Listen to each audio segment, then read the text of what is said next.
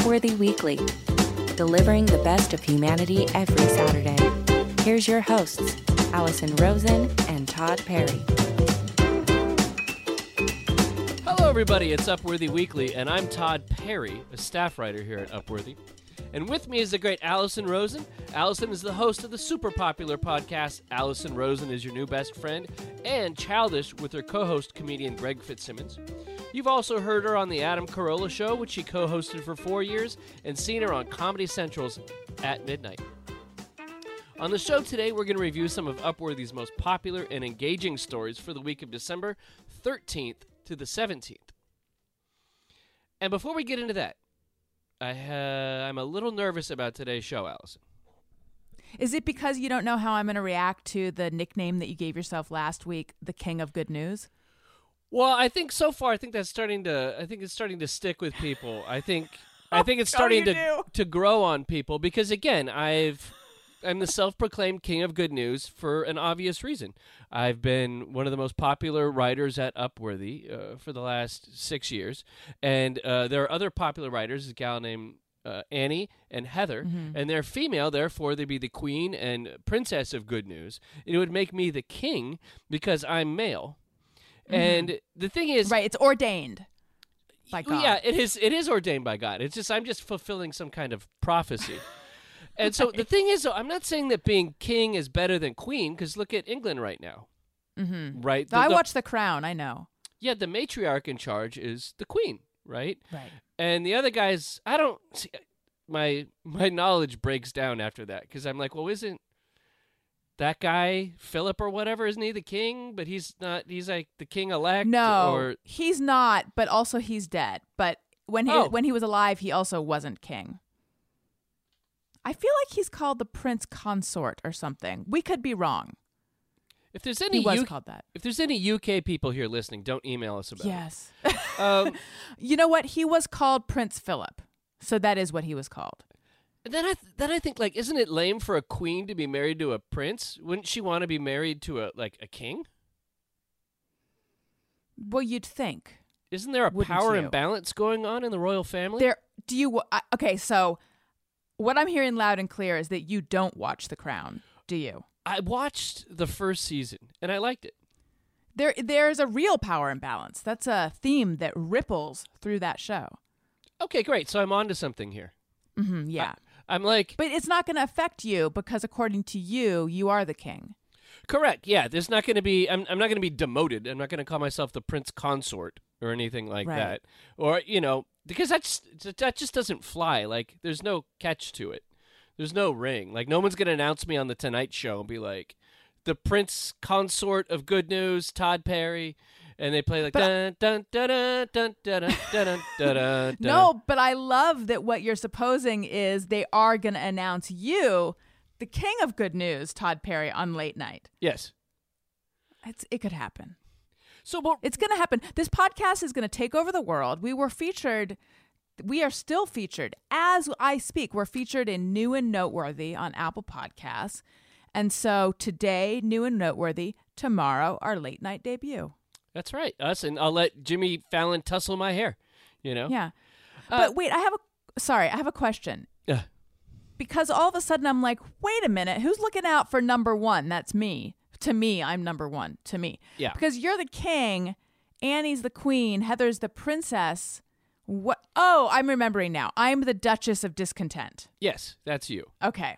At least I have a title too. So you're going to show up wearing all black, right? Yes, I can do that. But a royal, like a grieving royal, like you just lost the Dutch, or whoever the Duchess is married to. The Duke.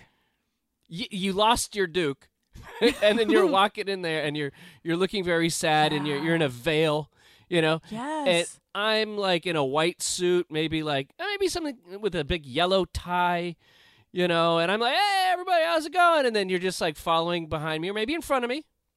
I'm picturing like that, the Burger King guy. Is that what you think you might look like? Fine. I'm okay with that. Okay, good. I was thinking something a little bit more, like King Ralph. Dignified? Yeah, like big robes, like like the king looks on a deck of playing cards. That's the king Ooh. I have in my vision. Okay. It still is the Burger King king to me, but I get what you're saying. But that's not why I'm nervous, Allison. Oh, all right. We had a meeting at Upworthy, like an all hands on deck, the entire company meeting the other day, just kind of an end of the year thing. And it was great. It was a wonderful meeting. But what happened was, at this meeting, when the social media manager was speaking, she noted that we have some very, very famous followers on the Instagram page. Ooh. So The Rock is now following us on Instagram. Dwayne The Rock Johnson? That Rock? Yes, and then I thought to myself, did he self-apply The Rock, or did someone else deem him The Rock? That's what I want to know. That's a whole nother discussion. No, it's actually the very discussion we were having recently since you gave yourself this nickname. Yeah, and I think it's fine. I understand. I think it's fine if he looked in the mirror one day and he's like, you The Rock, you know? Of course you do. Of course you have a vested interest in seeing this as a common, normal thing one does. And also following us on Instagram is Chris Rock. So now I'm thinking, like, what if Chris Rock is listening to this show and he's like, oh, my God, those jokes are so corny. Then I'm going to feel terrible. And I hope if Chris Rock is listening and he thinks that, please don't let me know. You know? No. Do like our UK followers and don't let us know anything. Right. You know, I know you're joking in a way that Chris Rock won't think is funny, but we do want to hear from you. Okay. Let us know what you think, especially if it's positive. But either way, throw out that email address that I'm blanking on. Yeah, upworthyweekly@upworthy.com. Yes. We want to hear what you have to think. Or, you know, you could slide into our DMs, you know. Sure. So, Allison. Well, I just want to know who else. Well, I know Who else is Kristen following Bell. I know Kristen Bell does. And I think Jennifer Garner from the Capital One ads, I think she follows us. I know, as I've said before on a portion of the show I edited out, Heidi Gardner follows us from Saturday Night Live. Yeah. And, yeah, there's a bunch of people. Everyone. I love everyone it. Does. I assume that they're all listening, and I think they would be thrilled to know that Upworthy has a special take on the fact that Billie Eilish was recently on Howard Stern. I don't know if you caught this interview, but she said that she used to watch a lot of porn when she was younger. And if you're me, 1,000 years old, you're thinking when you were younger, but you are so young now. Yeah. But she started watching porn at 11. Isn't that crazy? And she says that it destroyed her brain. She thinks porn is a disgrace. She said that she used to frequently watch violent porn. Oh. And the first few times she had sex, she didn't say no to things that were, quote, not good because she thought that's what she was supposed to find attractive. And, you know, porn can give kids unrealistic portrayals of what sex is like as well, and unrealistic ideas of what people's bodies should look like. So Billie Eilish said, I'm so angry that porn is so loved, and I'm so angry at myself for thinking that it was okay. But, and this is one of the reasons that I think everyone loves Upworthy. Upworthy has like a very positive take on all this. So Annie Renault wrote a piece about this with the headline, Billie Eilish opening up about porn use at 11 offers a prime opportunity for parents. This ran on Thursday. And her take is that this is really a great opportunity for parents to have these tough discussions with their kids, because studies show that children are watching porn or exposed to porn younger and younger. And so if parents aren't quite sure how to have or how to, you know, open up these tough discussions with their kids, they could say something like, hey, you know, the singer Billie Eilish, here's what she says about her experiences with porn.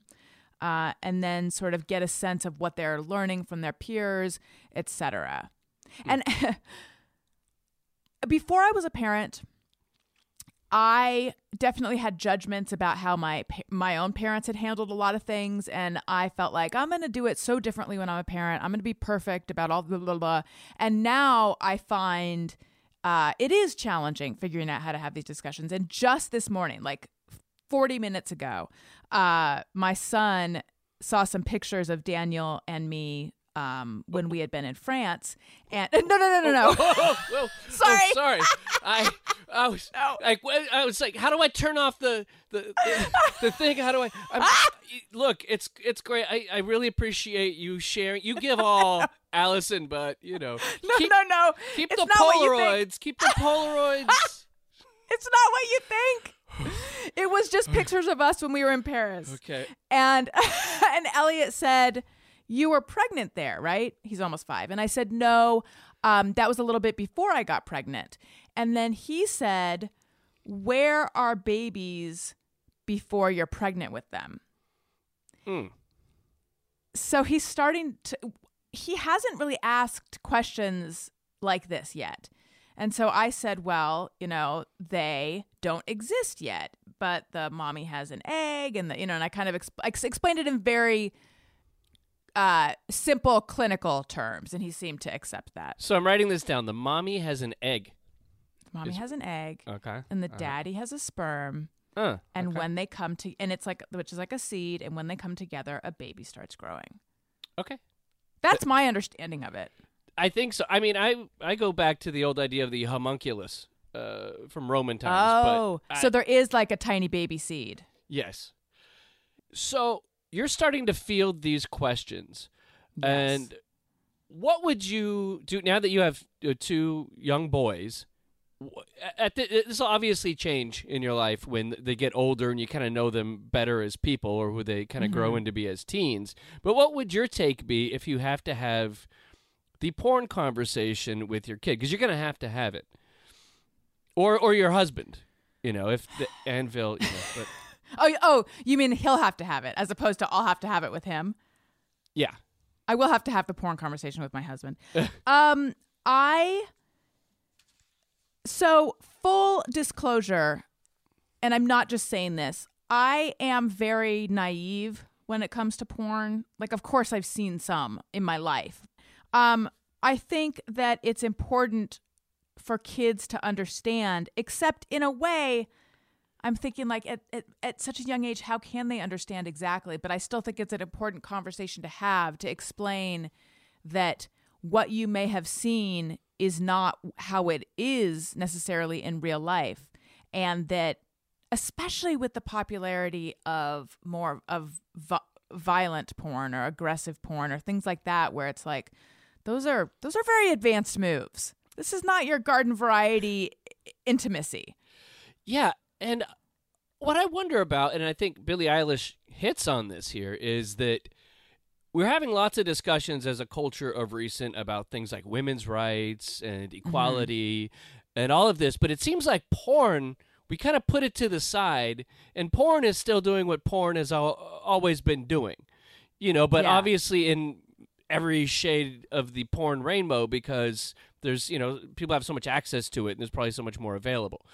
And it's a weird thing that people aren't talking about that, because I guess to talk about that, maybe you'd seem prudish, and somebody in the public eye, someone that on some level is selling their sexiness, that saying bad things about pornography might, make them a prude, which they don't want to be seen as, right? Right, like they want to be seen as more libertine. Yeah. It's interesting. A young position I took back when I was like... Geez, no, once again. Oh, jeez. Come on. I don't want to get an email, okay? Sorry. I remember in college feeling that sex work and porn and all of that should be fine and should be legalized, and there's no problem with it, and it's not exploitative. I mean, this was just, like I said, a position I took, not how you're interpreting it, just a position I took because I was trying on different ways of thinking. Yeah. And then I remember I had a class, Introduction to Women's Studies, and they were talking about how porn and sex work can be exploitative. And I was like, what? This is counter to what I think I believe. I don't know. At this point, I actually do believe it should be legalized, and I also see that it can be exploitative. I mean, porn is legal, obviously, but I mean like sex work. Okay, so Dr. Michael Flood of Queensland University of Technology shared research on the negative impact of porn use on young people. including shifting sexual interests, behaviors, and expectations, which can impact relationships, lowering men's relationship satisfaction, and leading to coercion in sexual acts. That's horrifying. Teaching sexist and sexually objectifying understandings of gender and sexuality, and increased violent behavior, sexually aggressive behavior, and sexual harassment, especially from men toward women. I mean, and what I've heard is it kind of lowers your threshold for patience. You know what? I'm gonna start that sentence again. All of technology right now gives us instant gratification and makes us expect instant gratification. So I think that maybe if you're watching porn all the time at a young age, real life is not quite going to measure up. Yeah, definitely. Because you're seeing really extreme things and things that have an extreme biological change in your brain. You know, your brain is shooting out all these, crazy hormones and endorphins and everything, and it's a really intense thing. And I can only imagine somebody 11 years old seeing all that. That's going to really mess with your internal wiring. Right. It's like when someone is abused at a young age, it screws up your internal wiring. It's a lot different than when I was a kid and it was like the best you had was like the bra section in the Sears catalog, That was as intense as things got. But now people can see everything. Well, you have a son. Have you thought about when you're going to have these conversations? I feel like probably when he's around 12 or so. Mm-hmm. I think, when people start realizing, oh, I find people attractive in that way. I'm having funny feelings. And I just thought with that is I'd explain to them that this is not realistic. These people are professionals and the equipment that they're working with is not standard issue. And that the way that people are behaving in these videos is not, in many cases, I mean, obviously it depends on what the kid ends up coming across in watching. But I think that they need to know that, that kind of aggressive stuff that they show in these films is not the way most people want to be treated, regardless of gender or whatever. And that this is all fantasy and it's not real. See, I think, and this is the kind of thing where keeping those lines of communication, keeping things shame-free with your kids is important because hopefully they will feel comfortable having these, telling you what they came across. Yeah. Yes. Ooh. That's going to be a day. I know. On to something a little different. Actor Tom Holland and Zendaya share how ridiculous height stereotypes are for straight couples. And this is by Heather Wake. The princess of good news. That's right. For the record, Holland is reported to be 5'8". And by the way, they're dating and they're also co-stars in the new Spider-Man movie. Yes. For the record, Holland is reported to be 5'8", and Zendaya, on the other hand, is 5'10". And for some reason, that height difference causes quite a commotion for fans. So much that both Holland and Zendaya ended up addressing the, quote, issue while promoting Spider-Man No Way Home on Sirius XM. The host of the show, Jessica Shaw, mentioned that in the previous movie, Peter Parker and MJ share an on-screen kiss, and no efforts were made to cheat the fact that Zendaya was a couple inches taller than her co-star. Shaw pivoted the conversation, saying that the public reaction indicates something much more misogynistic and problematic. The expectation that men should always be taller than women in straight relationships. Anything else just isn't normal. And Holland said it's a stupid assumption, and that he praised the director, John Watts, who made the movie, for showing that there was a height discrepancy before the two of them. And he said that it's a great way to get rid of the stereotype around this. And this popped out to me when I was looking for stories to cover, because one thing that never gets talked about is men who are shorter than average have a really hard time when it comes to the dating world. And in many ways on apps like Tinder or whatever, women will write in their thing like no guys under 6 foot or no guys under 5'10", and there's an outward discrimination against shorter men in these spaces. And I had a friend who was like 5'6", nicest guy, but he had a hell of a time finding dates just because of his height. There was no way around it. No matter how wonderful he was going to have a hard time. And then also there's a stereotype against tall women. They have a hard time too because men don't want to have a woman towering over them. Mm-hmm. So it's a tough one, but it's one that people don't really talk about. And I think a lot of men are really hurt by that. And I think a lot of women don't want to stand out who are too tall.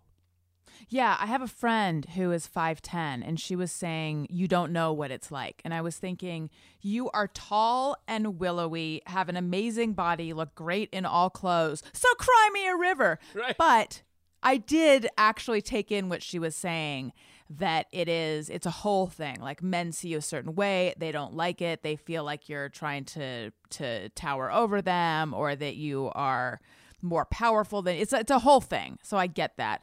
About Tom Holland and Zendaya, before I knew there was only 2 inches between them, I guessed from the hubbub and also from the pictures that it would have been more like 5 or 6. Isn't that what you thought too? Yeah, I thought so. I think that they probably make Zendaya seem shorter and probably make Holland seem taller. The way they list them professionally. He might be in riser shoes. You're saying he might actually be like 5'6", and she might actually be like 6'5". Yeah, I'm just kidding. 7, 8, I don't know. Yeah, in pictures it looks like more than 2 inches. I have dated guys who were short, and I didn't have a problem with it. But that's because I am enlightened and evolved and involved. I once went to a school dance when I was a junior in high school, and the gal I went with at the time, she was 6'1", and I was 5'10". I'm 6'1" now, by the way. That's how weird guys. Yeah, I have to hey, I'm not 5'10" anymore. I'm but because height is very important to men, obviously. Mm-hmm. So she was 3 inches taller than me, and when we went to take our photo, they made me stand on a stool. Oh, God. And so I could be just like a little bit taller than her. So they pulled out this stool, and people were walking by, like kids I went to school with, and they were pointing and laughing. So the photo is of me like laughing. And meanwhile, I've got this statuesque, beautiful woman with me. And sadly, we were going as friends. Okay. I'm not saying Todd was dating a model. No, she's like, come here, goofy, come. And I'm sitting there looking goofy, and I had just had my head shaved by my friends as a joke, and I'm sitting with this girl that would end up being a model, and everybody just pointed and laughed because I had to sit on the riser. And that was that's exactly what the stereotype is, is people pointing and laughing.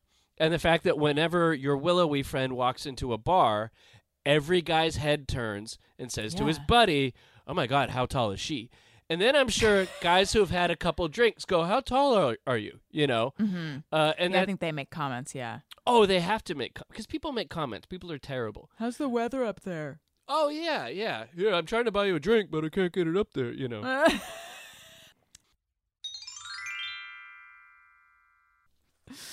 Okay, so this one is very fun. 25 instances where people quit their jobs with absolute style. This is by Jissa Joseph, and it ran on Monday.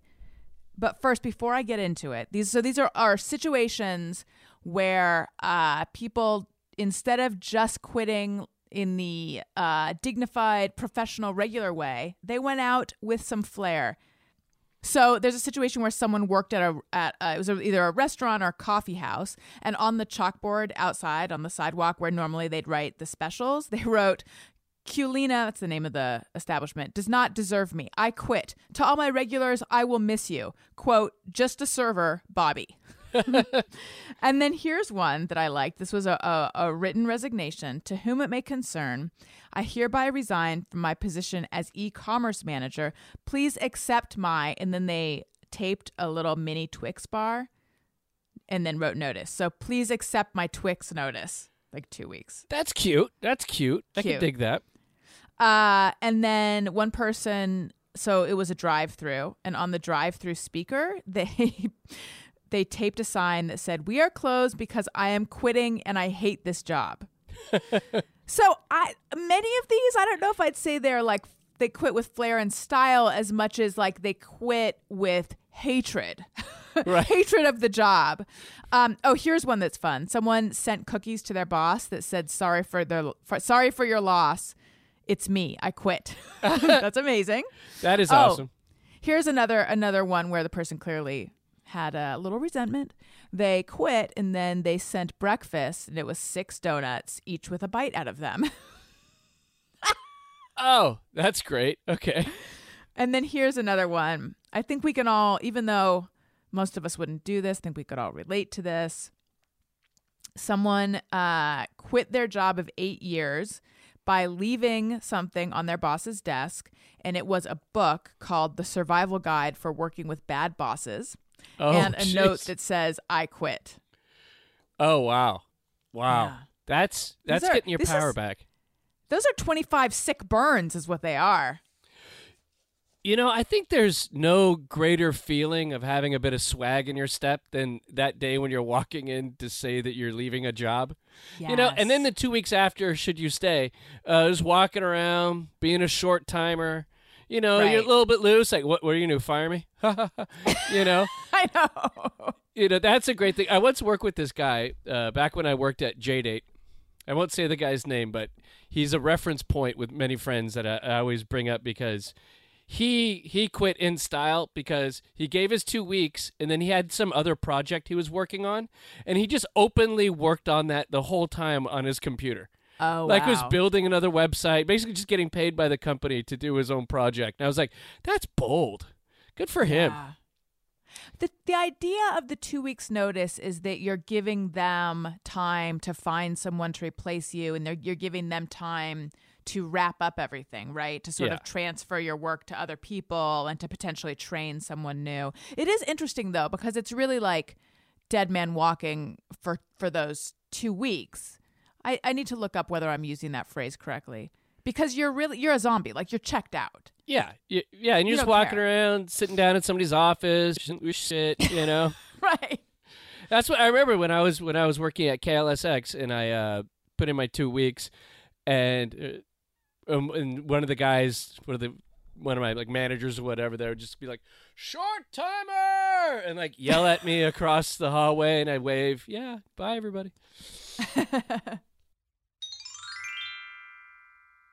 20 people reveal the movies that genuinely made them cry.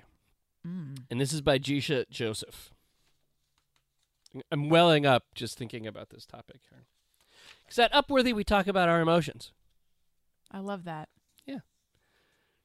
Recently, members of the r/Ask Reddit community on Reddit revealed the movies that have left them sobbing. And there's one that was mentioned more than anything, and that's Up. And the beginning scene where you have the Ed Asner character and you see his whole life that he spent with his wife, and they do the whole thing. That killed me the first time I watched it, too. It's almost like it's such a gut punch at the beginning of the movie, and you're welled up that the rest of the movie is just like, I'm already spent. You already, you know, I've got nothing else for you, you know? Yes. That was one. Another one was in The Green Mile, when Michael Clark Duncan's character gets put in the electric chair, and they put the and they put the blindfold over him, and he says he's afraid of the dark. And you have God. this. I haven't seen this movie, but just hearing about it is hurt. It hurts. Oh God. And you know, I saw that guy once in a coffee shop that was in a building I used to work in, and that guy looks big in the movies. In real life, this dude, it was amazing. He could fit in the chair in the coffee shop. It was like It's huge. just wow. Okay, so spoiler alert, obviously, but is he innocent? What's the deal with the Green Mile? You know, it's been a long time since I saw it, but it was like he was a supernatural being Oh, that like healed people, but also was accidentally murdered someone. This, I believe. It's been a while since I saw it. Almost because the movie's, it's just too moving. Yeah. You know, that you're like, oh my God, this is going to break my heart every time I watch it. And then like Tom Hanks, who is like, has to be involved in killing him, holds his hand. Oh God. Oh yeah. No, thank you.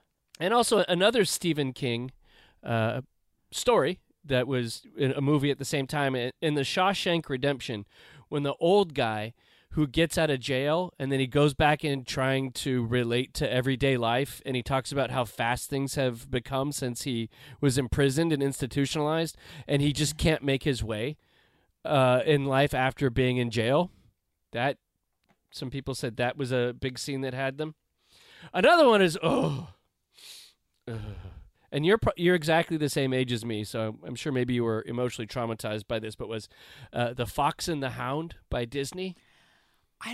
This is another one. I know the story, but I don't think I ever saw it. I thought you were going to say E.T., but I know the story of The Fox and the Hound, and just the story is devastating.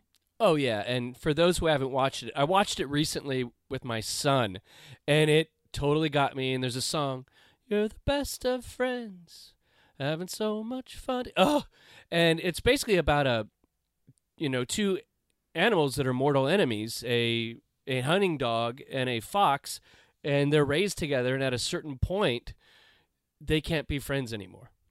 Copper and Todd. And at a certain point, they have to almost face off against each other, even though they're friends, because it's just the natural way of nature.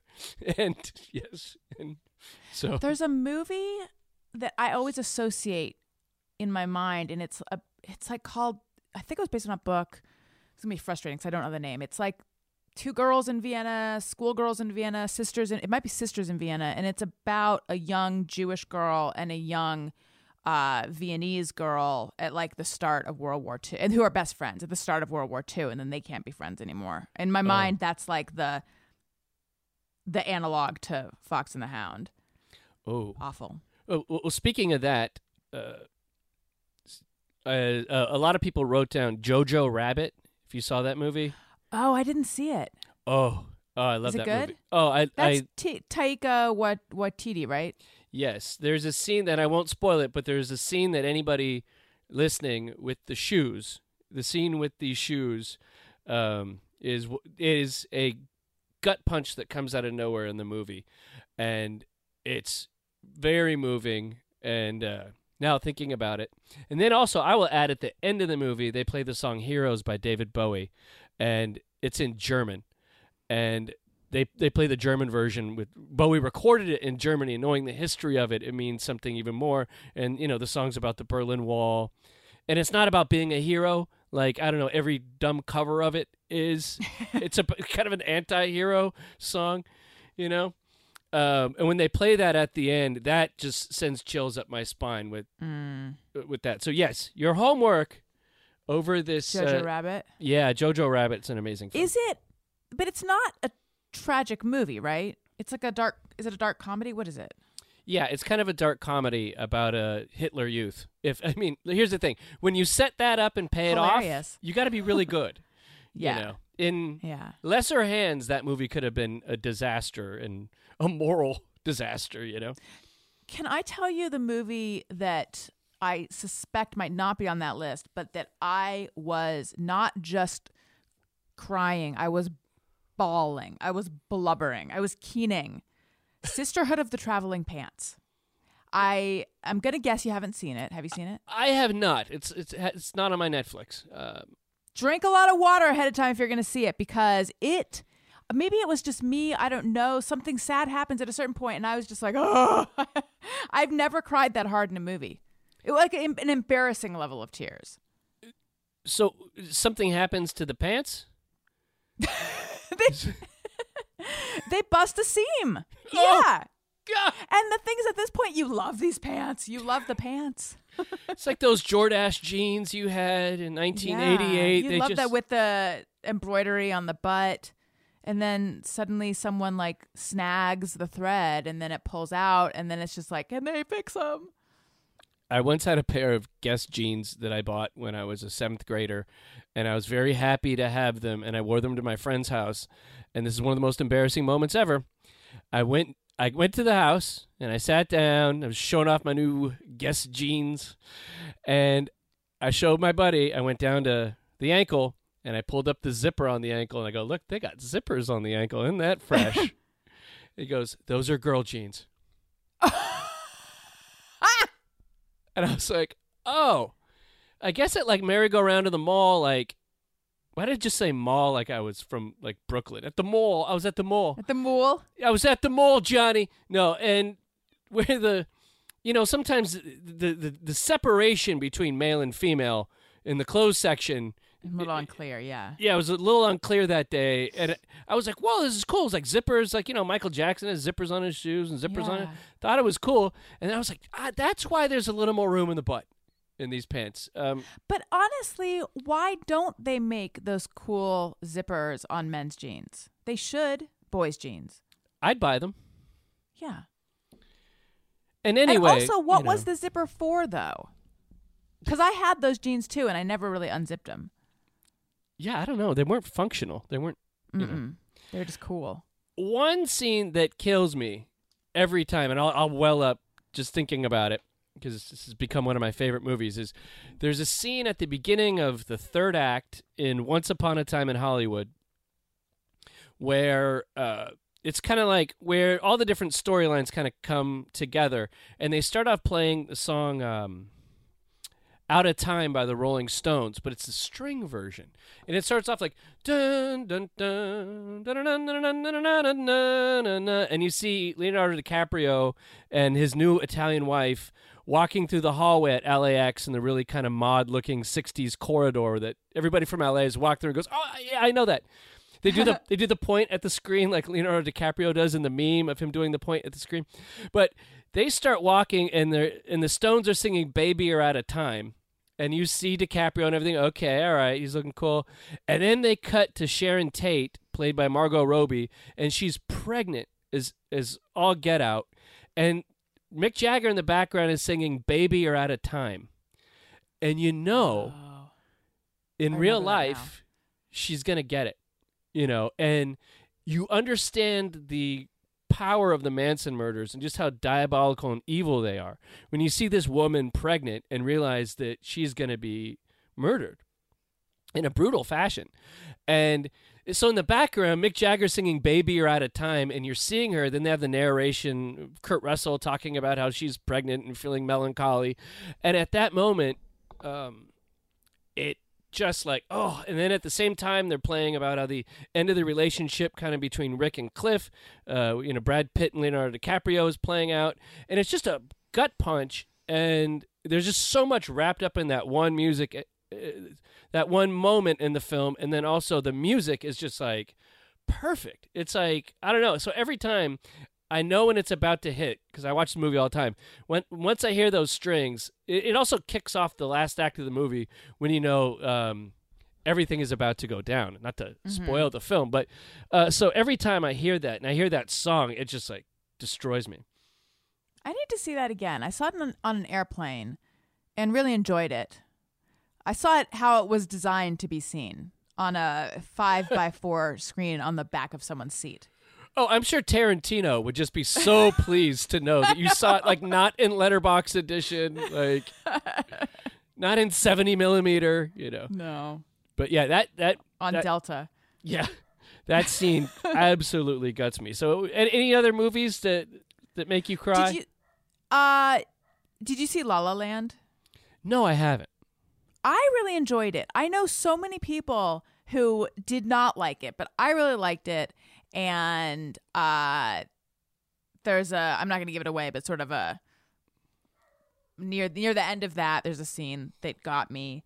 I went to see Annie on Broadway. Oh. So we had a friend who was playing Grace Farrell, and it was my husband and me in a theater. Sorry, this is not a movie, but it's adjacent. Yeah. And then just a bunch of kids. We were like the oldest, tallest people watching. And it started, the overture at the beginning, and something happened. It was so weird, but suddenly I was just bawling. Oh. And again, like a little bit embarrassed. Like, why am I? Oh my God, is this the soundtrack of my childhood? And I turned, and my husband was crying too, and I felt really good about that. Oh, good. So I feel like if I were to rewatch Annie, that might make me cry, but that's just nostalgia. Well, I mean, the music is really moving in there. Yeah. Right. Whenever I hear that, I get, you know. And then Les Miserables as well. Mm. That I have less of an emotional reaction to, but Oh, the French Revolution doesn't stir something in you? not really. A movie that totally guts me every time, and whenever it's on, when it gets to this scene at the end, my wife turns to me and gets a funny grin because she just wants to see me weep. It's the Color Purple. Oh, yeah. I haven't seen that in years, but yes. Yeah, this Steven Spielberg movie. And when Celie and Nettie are reunited, who were separated from each other their whole lives, these sisters, and they come and they start doing patty cake with each other in, I guess you call it, the heather or whatever. And there's all these plants and oh God, and I just absolutely lose it there. I'm surprised you didn't mention AI. This, it was actually on my list, but I was like, okay, I'm not going to get into I don't want to seem obsessive with 2 weeks of AI talk, but yes, I do weep like a baby at the end of AI. And also, of course, E.T. Now I just cry through the whole film. I know what's coming at the end. I hear the music a little bit. And I'm like, oh. And I remember when I first saw E.T., I was 5, and I don't know how long. I cried for like an hour after seeing that movie. It was just so, so moving. It really was. Yeah, it still is, and especially now that I have a kid, and I'm sure it's going to re-get me. I was trying to take my son to a screening. They had one in L.A. recently, and he was like, is that about an alien? Nope. He's scared of aliens, so I was like, okay, I got to wait. I was frightened when we went to see E.T. I think I was too young for it. Yeah. Well, I mean, I was the same age as you, but I just remember thinking like, what horror film did you just take me to? It's like, eh! Well, and the first thing when he does the scream when they open the cornfield or whatever, and it's like, eh! And which I don't know why they have a cornfield in the San Fernando Valley. That I don't get. But he's like, yeah, and everybody freaks out. That was the scary part for me. Yeah.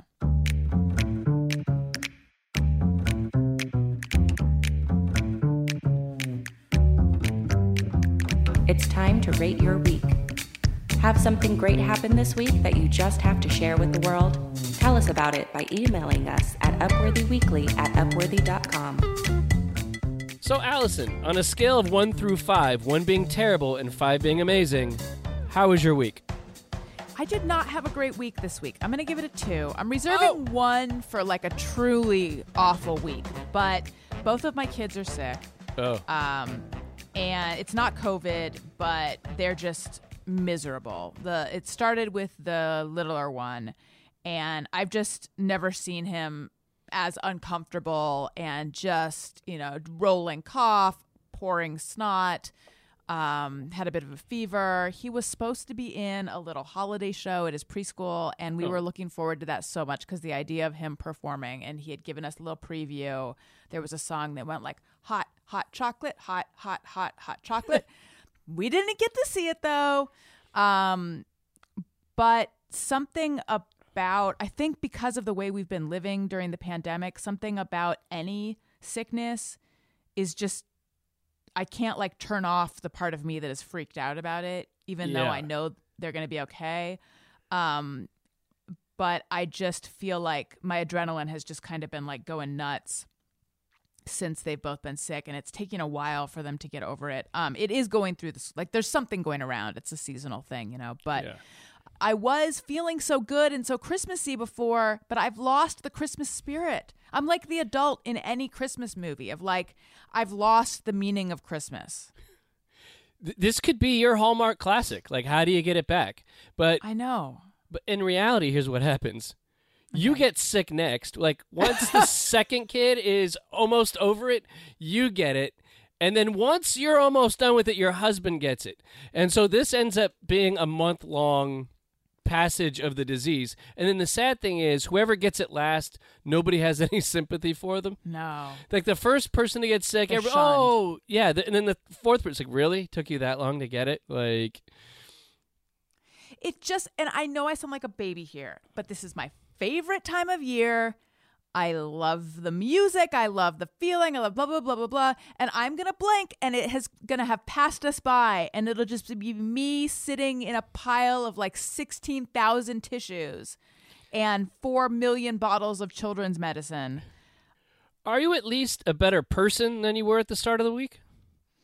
I actually think I might be. Oh. And the indicator was today I read on Instagram, someone posted a nice comment with some criticism about an episode of my one of my other shows.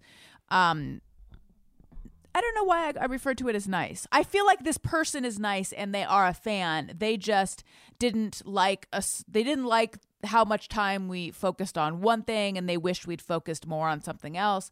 And I read it and I was like, you know what? That's fine. Like, that's their opinion. And everyone can have different opinions. And I personally am happy with the way that episode went, but I get that they felt differently.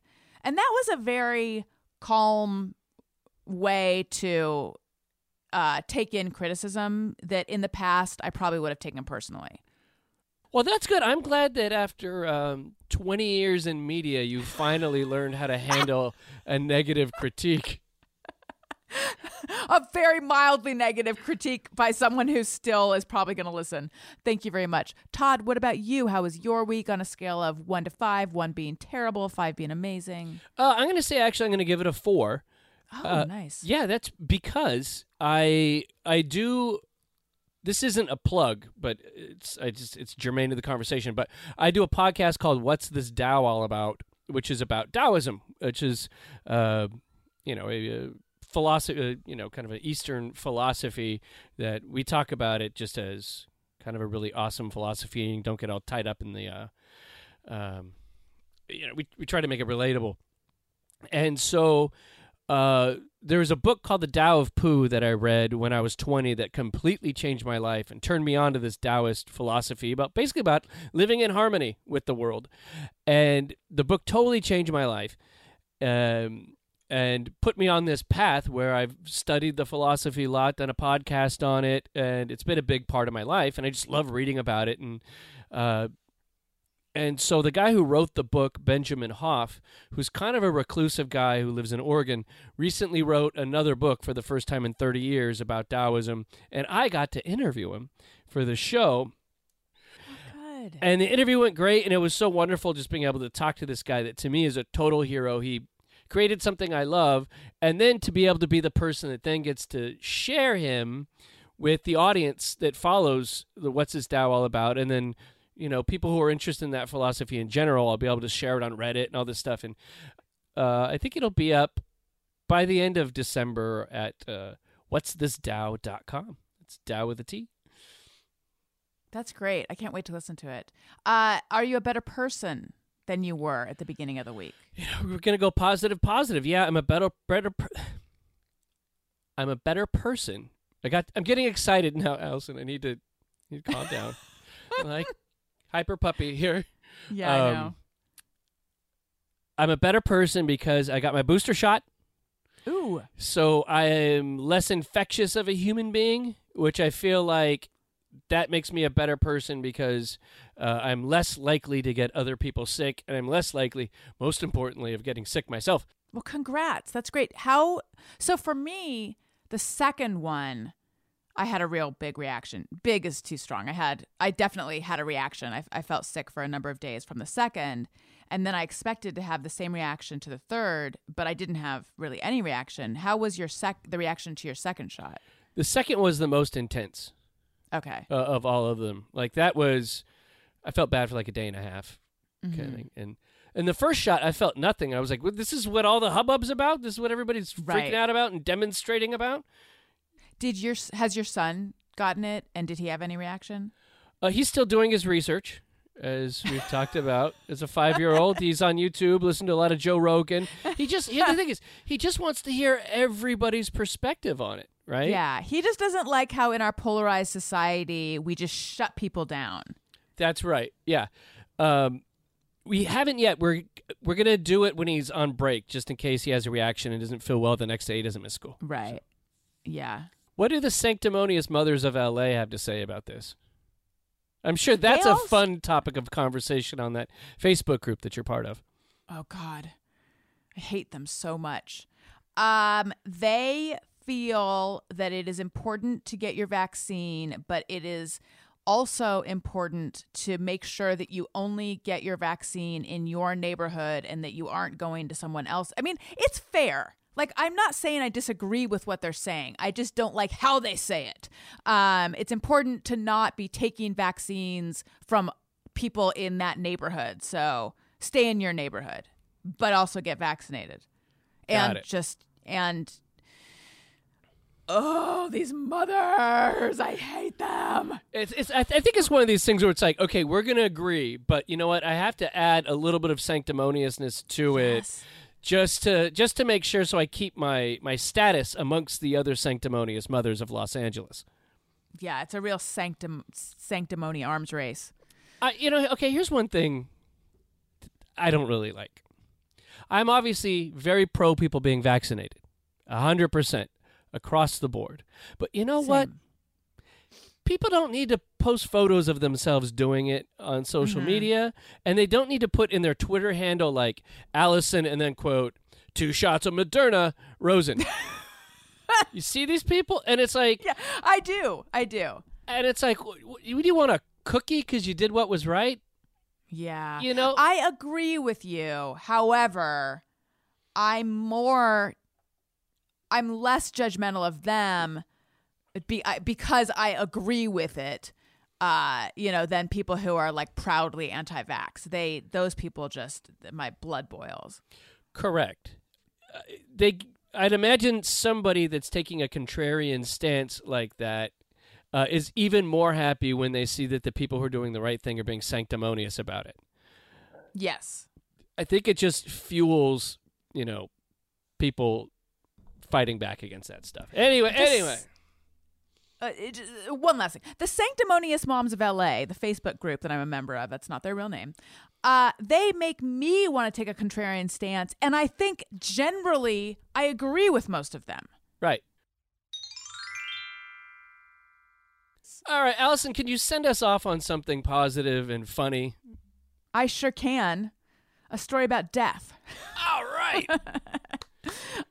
So this is a story about a son who celebrates his mother in a hilarious obituary. And this is by Todd Perry, the king of good news. And it ran on Friday. So a woman named Renee Corin of El Paso, Texas, she died on Saturday. And her son Andy memorialized her in a pretty amazing obituary, which has now gone viral.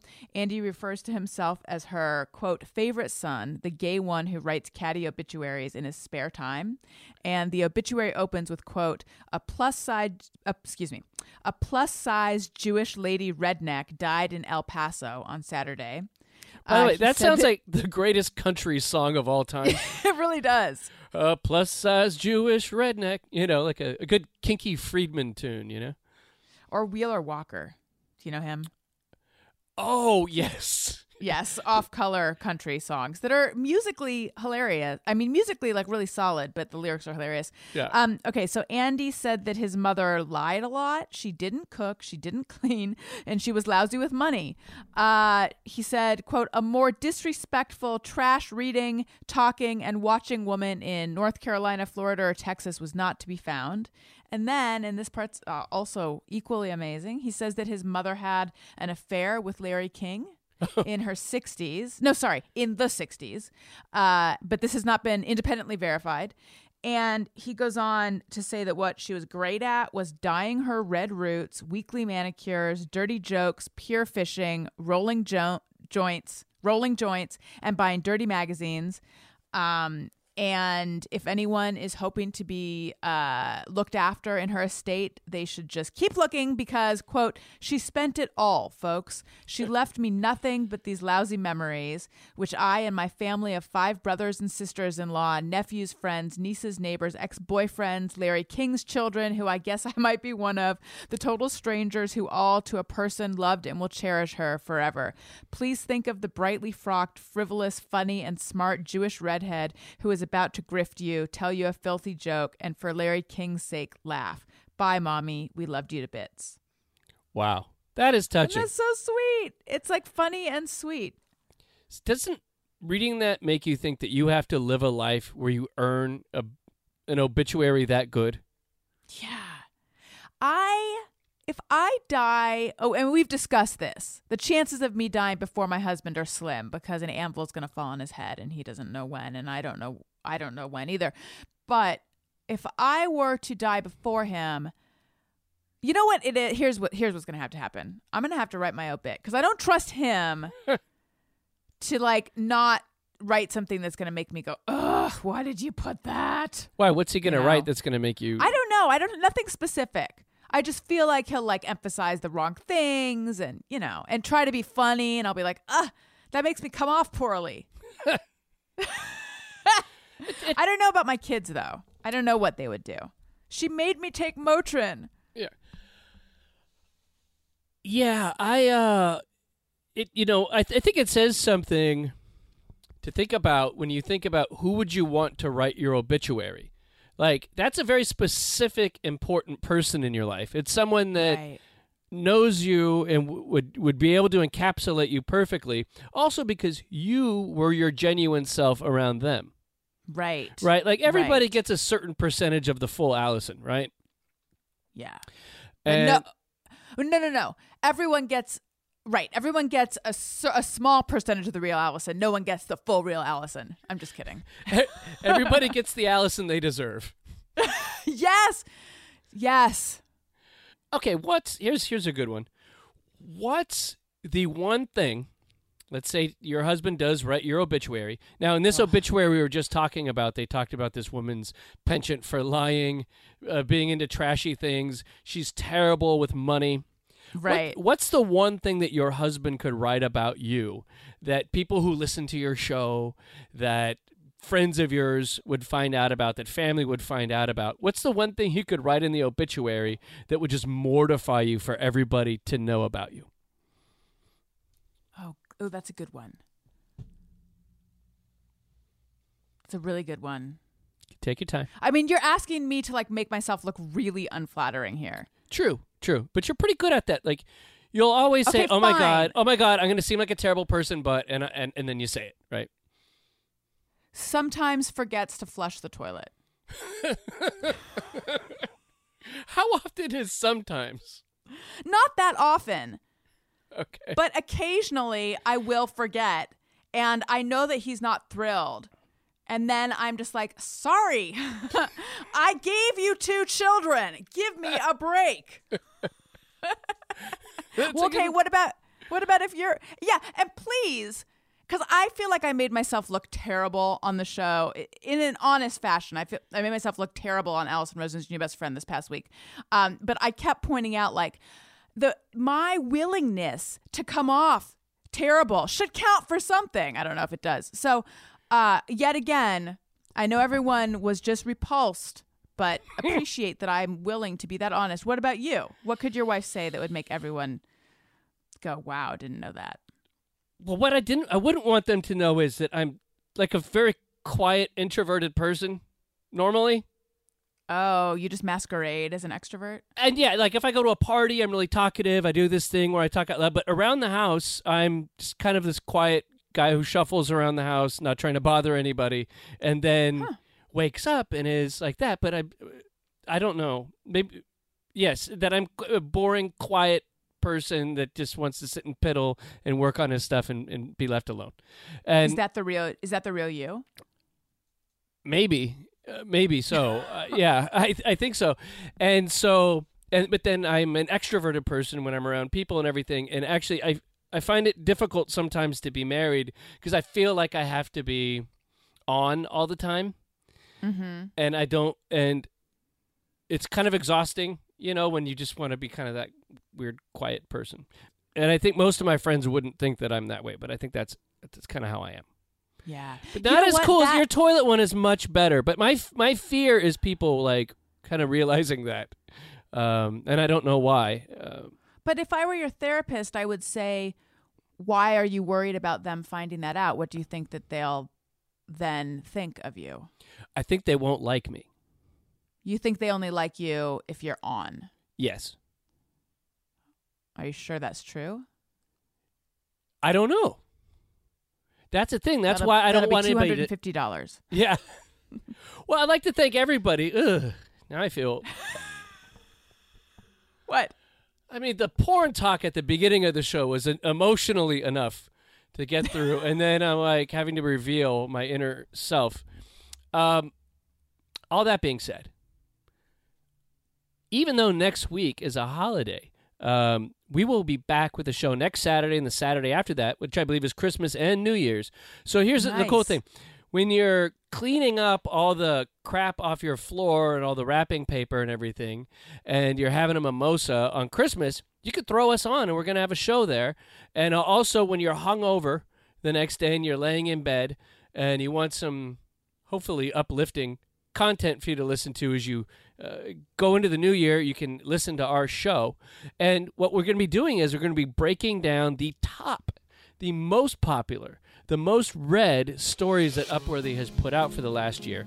And I think it's going to be really fun because we're going to talk about the stuff that people are seriously interested in. So that's what's going to happen the next 2 weeks. We will be around.